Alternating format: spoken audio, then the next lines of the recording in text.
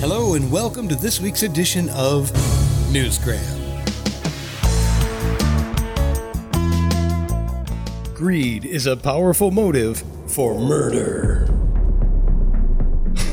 Do you like crime novels? Who doesn't? It's the number one podcasting genre. Anyway, it is fascinating to peer into the mind of a killer and try and sort out what on earth could drive them to commit such a heinous act. It's also fun to play amateur detective. You get to try and figure out who did it.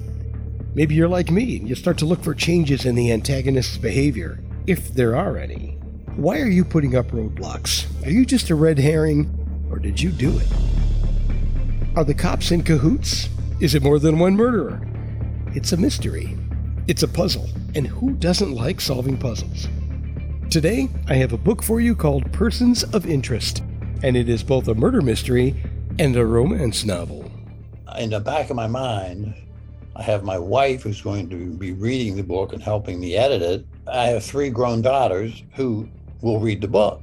I didn't want them to read it and say their husband/father was kind of a erotica type writer. So I kept the scenes very nice also. But that was like the hardest part of writing the book, keeping in mind that I did not want to be doing anything over the line. Okay, so romantic, but not pornographic. I get it. That was the author of the book, John Gentura, and one of the reasons he's emphasizing the importance of not going too far with the sex stuff is that the main character, Warren Wallace, loses his wife to breast cancer, and one of the story elements involves Warren re-entering the dating scene. It's a big part of the book, but it isn't the only part. Here he is with a prepared statement. It is my hope that Persons of Interest will bring new readers to what I call the, quote, murder, mystery, romance genre. I think it will.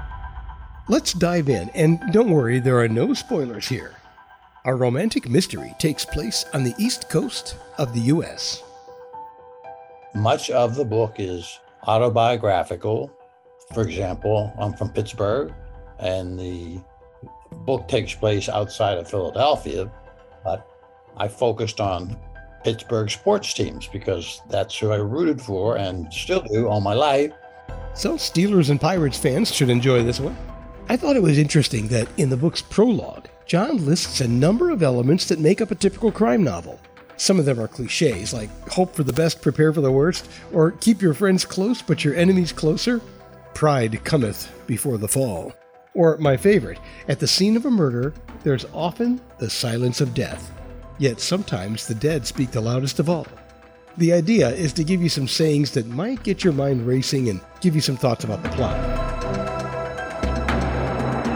One in which a young woman is bludgeoned to death quite brutally with a golf club. Being a golfer and an attorney, not surprisingly, I set the murder at a golf course. I had a couple of attorneys involved, 2 of which became very close, and while the plot was unfolding, they became more than just friends and developed a romantic relationship. So I have 2 plots going on. Love and murder. This would not be the first novel to involve those 2 elements, so I need to let you in on something else. This story also involves insider trading. I decided to develop the situation involving a crime known as insider trading, where a person gets information about a company that is not available to the public, and they take that information and use it to make decisions about buying and selling stocks. That is against federal law.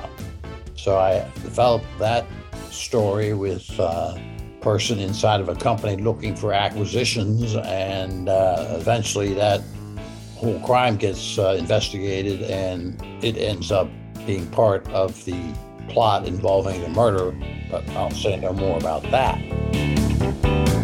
So Warren the widower liked to play golf, and one of his frequent playing partners at the Haverford Golf and Country Club was Brenda Lamb, our victim. I tell you, romance can bloom in some of the most unexpected circumstances. So we have a murder, we have this insider trading, And then we have this very lovely romance between the young attorney on the investigating team and her blind date. She met her boyfriend on a blind date, and the blind date was set up by the attorney who was murdered. So that's all tied in there together. Brenda Lamb, you poor matchmaking victim. How did this horrible thing happen to such a sweet person? 99% of all murder mysteries end up getting solved. In my case, that was true. Good to know that it's not one of those stories with an open ending. I do like it when there's some finality. We do get some closure on what turns out to be a grisly murder in Persons of Interest by John Jantura. It is available online right now at Barnes & Noble, Amazon, and lots of other places. In fact, the Kindle version is only $2.99, so save a few trees and add that version to your reading list. And that will do it for this crime version of Newsgram from webtalkradio.com.